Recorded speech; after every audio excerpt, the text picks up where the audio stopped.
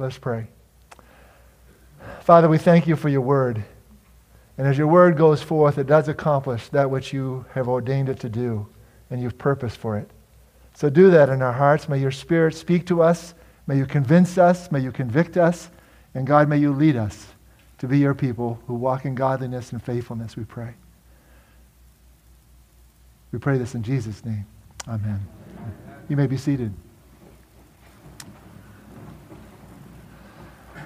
Those of you who've been here in the time since I've come and noticed how I try to arrange my sermon and try to speak it, I like to have my notebook in front of me as I preach.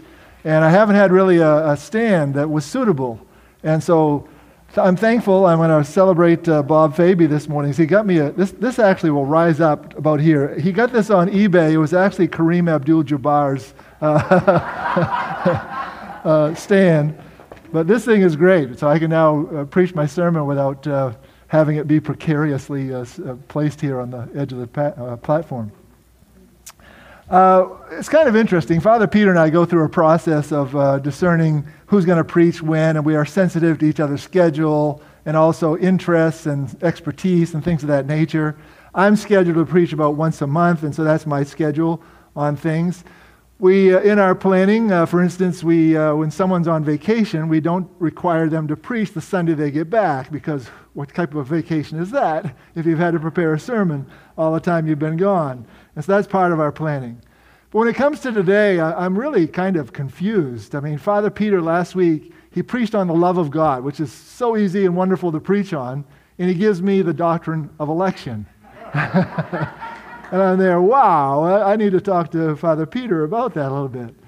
And it's kind of interesting when you think about that, because here you have the love of God immediately followed by the doctrine of election. It tells you that election is deeply woven into the love of God and comes because of the love of God. So the connection between those two doctrines should not be dismissed. The doctrine of election is a biblical doctrine, and it should be taught and preached on in our churches. If you go to major portions of Scripture, you find there's a whole lot in Scripture about election. You can't read Ephesians chapter 1 through 14 without realizing, wow, election and predestination is so critical there.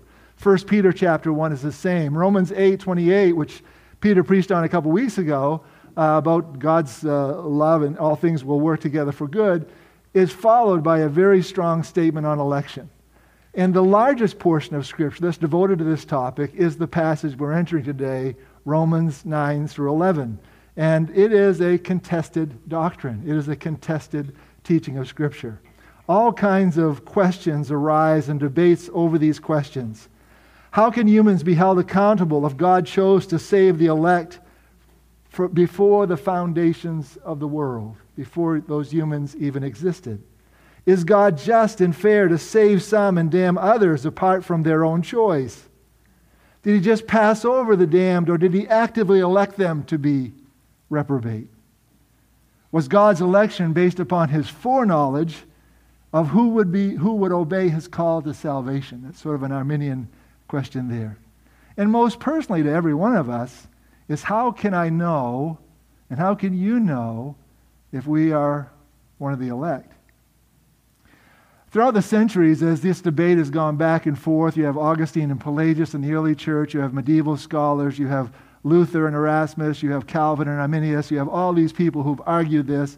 I love the Wesley-Whitfield debate among them all. Two positions have essentially emerged, and that is Calvinism and Arminianism.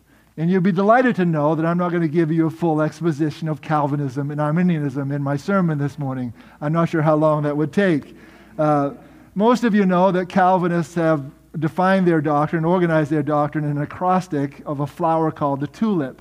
You have total depravity, unconditional election, irresistible grace, limited atonement, irresistible grace, and perseverance of the saints, TULIP. And those 5 doctrines are responses basically to Arminian remonstrance, which they wrote actually before this was developed. And so you have that position. And what Calvinists say, and what some people like me do, I'm not a Calvinist, we cherry pick, and we try to cherry pick among those doctrines and say, I like this one, I don't like that one, especially how it's defined by the Calvinists. And they say, no. It's either all of it or none of it, because it's this integrated system. And so I sort of resist that a little bit. Some of you may not realize that Arminians also have their flower. It's a daisy. And it's not an acrostic, it's actually an illustration. He loves me not. He loves me not. That just minimizes the intricacy of their system, and I'll not go any further there. You'll also be delighted to know that I'm not going to give you a complete exposition on the doctrine of election. And I would commend to you your attention to our Book of Common Prayer, our 2019 Book of Common Prayer. It's not in our pews. Hopefully some of you have it at home. And you go to the back, in the back of our Book of Common Prayer, there is a set of foundational documents, foundational truths that we follow. And you'll find there the Nicene Creed, the Apostles' Creed, the Athanasian Creed. But also in the midst of that, you're also going to find the 39 Articles of Religion, which back in the 1500s, when our church was being formed, Thomas Cranmer, among others, and Queen Elizabeth, with her Elizabethan settlement, defined 39 Articles of Religion that were a response. It's very strongly a reformational document, and Article 17 relates specifically to the doctrine of predestination and election. So you might want to look there sometime. I'm going to read you the first of 3 paragraphs just so you can hear the language of it, so you get a sense of what our church believes, what our denomination believes. And we are the 3rd largest denomination in the world, if you weren't aware of that. Not so much in the United States, but Africa and Asia, the Anglican world is very large. So let me give you a sense of this statement. Predestination to life is the everlasting purpose of God, whereby, before the foundations of the world were laid, he has constantly decreed by his counsel secret to us to deliver from curse and damnation those whom he has chosen in Christ out of mankind, and to bring them by Christ to everlasting salvation as vessels made to honor. God is predestined before the foundation of the world to save people in Jesus Christ. Wherefore, they which be endued with so excellent a benefit of God, be called according to God's good purpose by his Spirit, working in due season, when we actually are in the world. They through grace obey the calling. They be justified freely. They be made the sons of God by adoption. They be made like the image of his only begotten Son, Jesus Christ. They walk religiously in good works, and at length, by God's mercy, they attained to everlasting felicity or happiness in eternity. And so it's a wonderful statement, and one of the things that's wonderful about this statement is that purposely, I think Elizabeth was a politique. She was someone who tried to bring people together, and I think Anglicans and Calvinists can find their space in the Anglican world. And among us, there are, as clergy and leaders, there's people who fit on the whole continuum of those two positions. And so realize it's a relatively safe place in some ways. Whenever I consider the doctrine of election and want to preach on it, I have a certain degree of angst whenever I do that. There are several reasons for this. The first reason, it's such to me, a difficult subject and a mysterious subject. It's a subject that has a certain large degree of mystery in it, especially when you try to reconcile all the truths that are present in Scripture. And I think that's one of the reasons why Paul, as he ended this whole discourse on election in Romans 9 through 11, he ends with this expression in Romans 11:33, "Oh, the depth of the riches and wisdom and knowledge of God! How unsearchable are his judgments and inscrutable his ways." And I almost feel like between the lines, Paul is saying, you know what, I've written all this stuff about election, and I've gone so far that, you know what, I'm in a sphere where I can't go any further. I'm just going to declare praise to God and say, you know what, I don't understand, and it's just inscrutable. And so he leaves it off and just leaves a place of mystery, which I think is a wise place. So my first angst is that it's difficult. My second angst is I had this strong proclivity in my personality to try to mediate, to try to bring together, to try to synthesize truths. And without taking sides, I try to gather it. And what happens most of the time is the people on the sides shoot me because I try to find a middle position. And that's pretty much a reality of our culture that we live in right now, if you weren't aware of that. And so that's my bent. And thirdly, I have so many questions that aren't answered in Scripture, and that sometimes I don't feel like scholars answer very well, that I just have to just say, you know what, I don't know. And that's a good place to be, I think. I do have some ideas and thoughts that help me navigate Romans 9 through 11 as we approach that text, this specific text about election. One of the things I want you to realize as you read through Romans 9 through 11, I don't think the main idea that Paul is trying to address in this text is personal individual salvation. He's not so much talking about how we as individuals are saved and that we are as individuals are elect. The larger image of what Paul is trying to do in this text, he's not telling the story of individuals for themselves. He's telling the story of the nation Israel. And he's telling the story of redemption history. So he's not talking about individual salvation so much as he's talking about the whole story of redemption and how it has worked in history. And in the midst of that, he's saying that Israel had a special place in God's redemptive plan of history.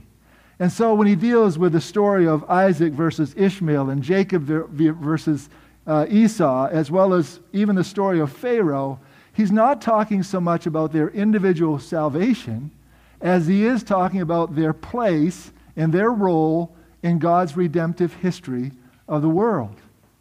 And so as you deal with that text and look at that, we have the sense from Paul's teaching is that the Jewish people were a chosen race, and through them the Messiah has come, and God has selected through the Jewish people certain people to be the lineage of Jesus. And other ones weren't necessarily of that lineage. It gets pretty specific as it weaves its way through the whole Jewish history. And so Pharaoh says no, and what's his role? I don't think the text is telling us a whole lot about his salvation, which I don't think he was ever a saved individual. It's just telling us that he made possible the Exodus because he was so resistant to Moses' pleas to let the people of Israel go. So God's purpose in redemption and election was to save the world through Jesus Christ, and the lineage that brought Christ into the world was a chosen one. It was the nation of Israel. And Paul is adamant to emphasize that the Jews have had a special place in redemptive history. That doesn't mean that people in other nations or other ethnicities could not receive salvation. We know that the Jews were responsible to share the Torah, the covenant, with all the people. And we know, even in the story of Israel, there's a multitude of people who came to faith through the belief in Yahweh God.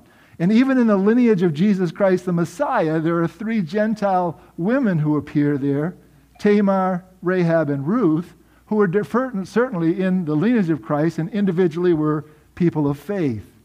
And so the mission of God was not limited to the Jews, but the mission of God came through the lineage of the Jews. So what we have in Romans 9 through 11 as you approach this text is really Paul laying out the story of redemptive history. It has a lot of implications for individual salvation, but that's not the primary focus of what Paul is doing. Most people's angst when it comes to the doctrine of election is not over how God has worked things out in human history. I don't think there are too many people here who say, it makes me mad to think that God chose the Jewish people and that Messiah came through the Jewish people. If anybody's there, you've got a problem with Scripture, but it's like, I don't think there are probably many people here, unless you are Muslim, because they rewrite the story of Scripture and don't see that lineage working out quite that way. It goes more through Ishmael. What we have greater difficulty with is when it comes down to individual personal salvation. That's where we struggle. Are we part of the elect, and why has God elected not to save all and eliminate some from that story? I'll get back to that a little bit later. When you come to Romans 9, 1 through 5, Paul has three primary concerns that he's trying to address. And let me share them with you. His first concern, and realize that we come to Romans chapter 9 dealing with a whole book that is really focused upon laying out a whole theology for the church, but one of the central issues is Jew-Gentile relationships in the church at Rome. How do Jews perceive Gentiles? How do Gentiles perceive Jews? And Paul's burden is that they might receive one another and accept one another and be one in Christ as they are called to be. So he's laying out in Romans 9 through 11 really a foundation for that. Now, one of the concerns that Paul addresses here is somehow people began to perceive that Paul was against his Jewish kinsmen. He was the apostle to the Gentiles, so therefore he favored the Gentiles and not the Jews. And so that accusation was present before him. It was almost a sense that Paul hated the Jewish people. And so when you get to what Paul is saying here in Romans chapter 9, 1 through 5, one of the things he is very adamant to declare is that he is willing to be accursed, separated from Christ, for his kinsmen according to the flesh. That's resonant of Moses. Moses, after the children of Israel made the golden calf, he went to intercede for them. He said, God, cut my name off from the book of life if you do not forgive the people of Israel. And he's interceding so heavily for them. And so Paul says, I speak the truth in Christ. I am not lying. My conscience bears me witness in the Holy Spirit that I love the Jewish people. Paul was of the Jewish people himself. The apostles were of the Jewish people. And so Paul is not declaring a hatred toward the Jews, but a love of the Jews. And he lays that out very adamantly. So when you see Paul's logic, his argument, don't miss or forget his love. He's got a strong argument here about God has set aside Israel. But don't miss the fact, when you look at his logic, that he also has love. He's speaking the truth in love. And that is laid out right at the beginning for us. The second concern that Paul has is that somehow God is unfair to the Jewish people Israel, because it appears that he's turned from them to bless the Gentiles. He's turned away from Israel and he's blessing the Gentiles. And somehow the judgment is that God is unfair. And Paul goes down and says, don't miss all the privileges the Jewish people have enjoyed. There's the covenants and the law and the patriarchs, and even the Messiah himself is theirs because he came through their lineage. And so when you think that God is unfair, think of the privilege that the Jewish people enjoyed through their history. And so he says, essentially, when you see God's judgment and you judge it as unjust, don't forget the prior privilege that was part of the Jewish people's story. The third concern is that somehow the Word of God has failed. The whole story of redemption is based upon a promise of God, that God would save the world through the seed of Abraham. And that's the foundation to it all. And has that failed in some way because the Jewish people have been cut off? He's promised to bless Israel forever. And yet when you look at the history of Israel, you can find time after time where the Jewish people had wandered away from their covenant and God judged them very critically, and yet he didn't cut them off completely. So when you see the rejection of the Jewish people, don't forget the remnant. Never forget that God has always kept a remnant among his people. A group of people that were always faithful, always there, always continuous, and the lineage of the Jewish people continues on. And Paul would argue that it even goes on to the end, to the eschaton, because all Israel shall be saved. And we can debate all the text on that in terms of dispensational and everything else, but there is a sense in which the Jewish people will again be grafted back in, along with the unnatural branches of the Gentiles. And so what we have Paul doing is addressing several concerns there, and then he gets down to the nitty-gritty of dealing with relationships between Gentiles and Jews. Gentiles have certain proclivities against the Jews, and Jews have certain attitudes and biases against the Gentiles, and it goes back and forth. And Paul wants to lay that to rest. The Gentiles had a tendency to look down upon the Jews because it seems that most of them did not accept Christ. Many of them did, but when you look at the church, look at our church, I'm not sure how many Jewish people we have in our midst here, but most of us are Gentiles, as I would presume, as I look at that. And that was true, I think, in Rome, as you look there at the church at Rome. And so what has happened in the midst of all this, the Gentiles are beginning to look down upon the Jews. The Jews somehow look at them as being inferior, so they have attitudes toward the Jewish people. And they have attitudes toward them and say, why would I why would I worship with and why would I favor someone who God has rejected and God has turned away from?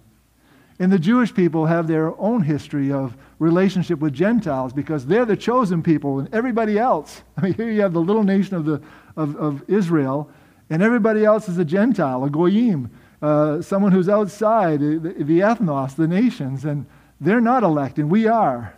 And that's highly favored status, is it not? And so why would they worship with someone who's a Gentile? And so these attitudes, Paul sort of lays to rest, and he defends two things. One, the special chosenness of the people of Israel. They are God's chosen people, and to them belong the covenants and the law and the patriarchs and the Messiah. So don't dismiss the Jewish people because they have a special chosenness before God. But the other thing that he defends is the special inclusion of the Gentiles into the body of Christ. Jew and Gentile are made one body in Jesus Christ, and he'll develop that even more when he writes the book of Ephesians. Ephesians lays that out so beautifully. And so Paul lays that to rest. Now, when it comes to the doctrine of election, let me offer you some really succinct statements. And here's what you need to know. You can write this down, those of you taking notes. It is God who chooses, and not you and me. It is God who chooses, and not you and me. Number two, it is God who judges, and not you and me. It is God who chooses to show compassion and mercy and grace to whomever he will. And we may object to that in the depth of our individuality and our own pride, but that is the truth of God. It is God who chooses. It is God who judges. It is God who chooses to show mercy to whomever he will. That leaves us with a little bit of warning. Number one is don't presume upon yourself to judge God, or to judge God's love and justice and grace. Ask your questions. Have angst about those things. Wrestle with the doctrine of election, but don't judge God. That's not a good place to be. It's not safe. It's not wise. Secondly, don't presume upon yourself the capacity to determine who God has chosen among his people.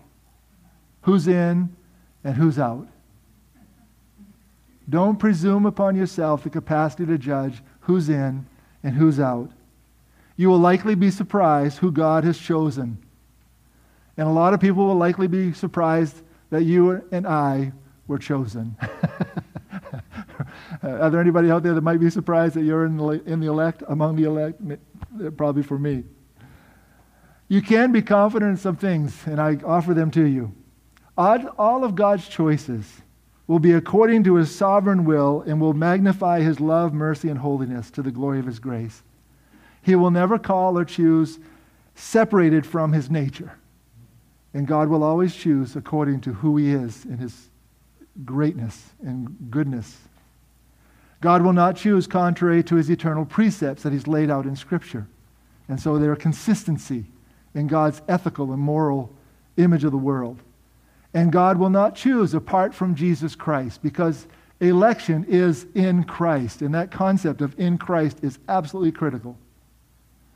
And Paul even declares, and some of the early church fathers as well, it's so clear in Ignatius of Antioch, that all the Jewish people who were faithful covenant people were in Christ. They're in Christ. All people of all saved people of all history are in Christ. And election is in Christ. Read Ephesians chapter 1 if you want to. And every time you come to in him or in whom or in Christ, circle it. And you're going to have just a load of circles in your Bible in Romans chapter 1. God's choice overrules privilege. The Jewish people had privilege, but they couldn't presume upon the grace of God. God's choice will overrule our objections.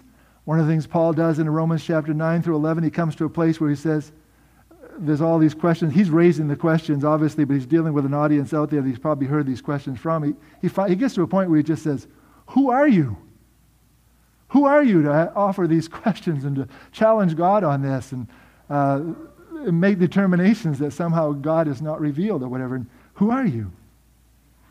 And God's choice overrules our cultural patterns and prejudices. The Jews and Gentiles both had cultural patterns and prejudices that were not godly. They were cultural, but they were not kingdom. They were not kingdom perspective, they were cultural biases that they possessed. God should have chosen Esau. Why? Because he was the firstborn. He came out first, right? But God chose Jacob. Why? Because he chose Jacob. That's why he did it. He chose. And so we have all these cultural biases that somehow cloud our image of who should be in and who should be out. And all of a sudden we end up being in the position of God and taking away that role from God. Part of our maturity in Christ is coming to a place where we adopt a kingdom perspective and throw away cultural perspectives as we make our decisions about life and about people and about images, all types of categories of things.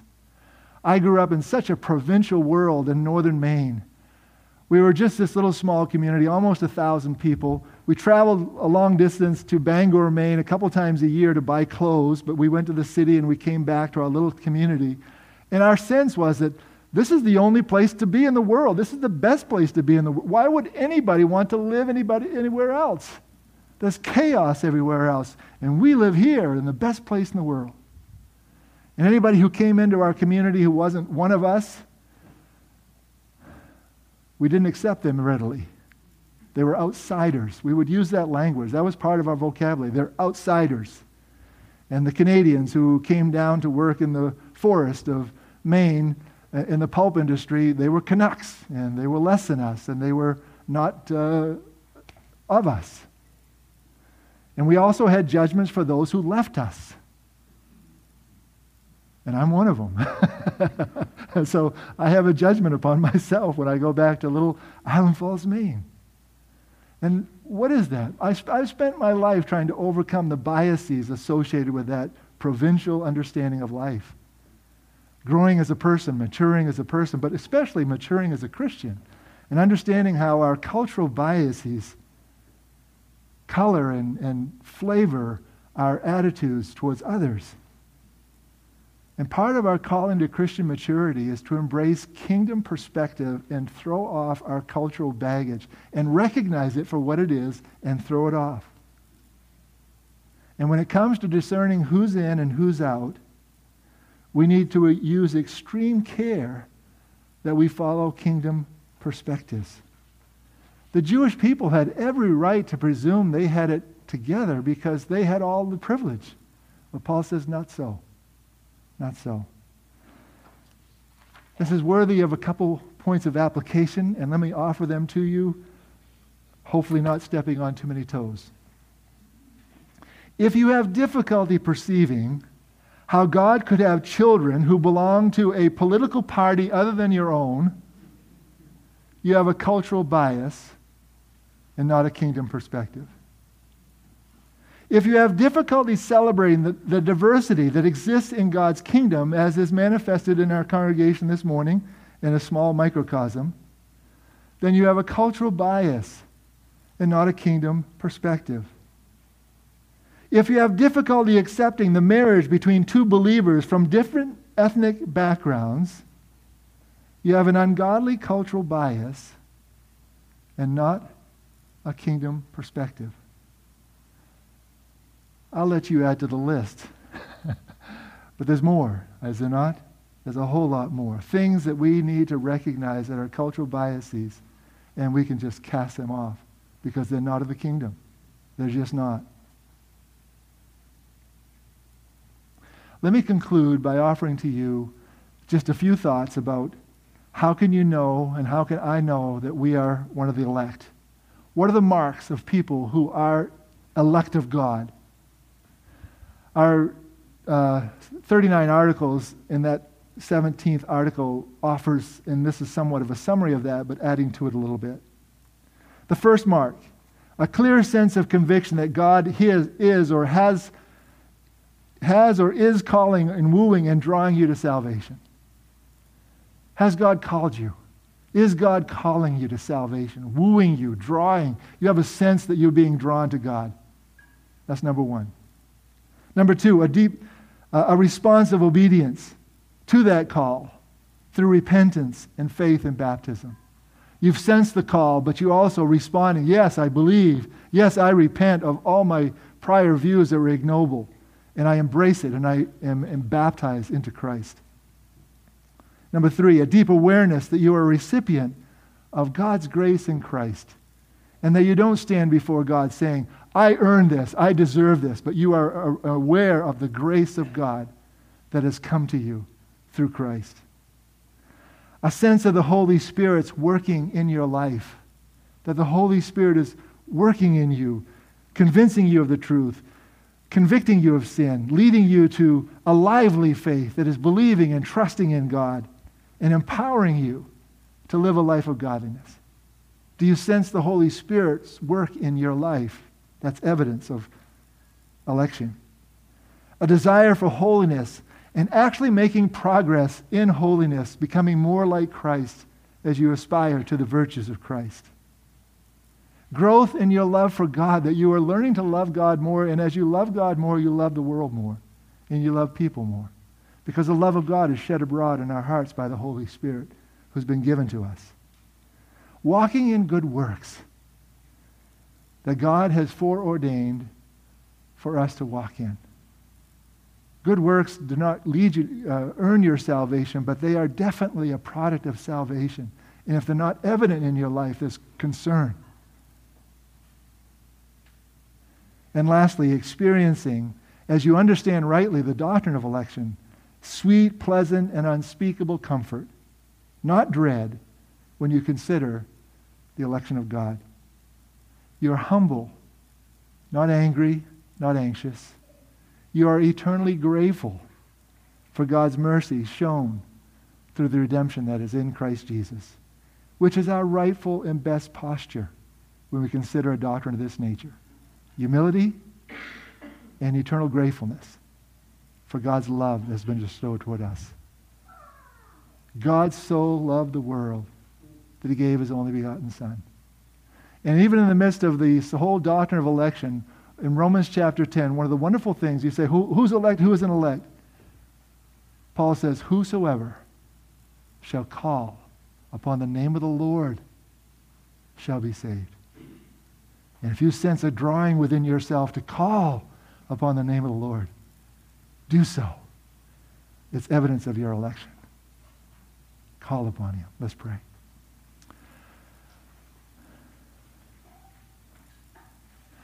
Father, we offer ourselves to you and ask you to minister your grace to us. Thank you for the truth of Scripture. Some of it's difficult for us to embrace, but it is not difficult for us to appreciate that you love us and you call us in Christ, and that whosoever shall call upon the name of the Lord shall be saved. Bring comfort to your people, and for anyone here this morning who feels question or doubt or anxiety, I pray that you would give them the courage to come and talk to me or Father Peter or someone else, and may you lead them to the assurance that whosoever shall call upon the name of the Lord shall be saved. We pray this in Jesus' name. Amen. Amen.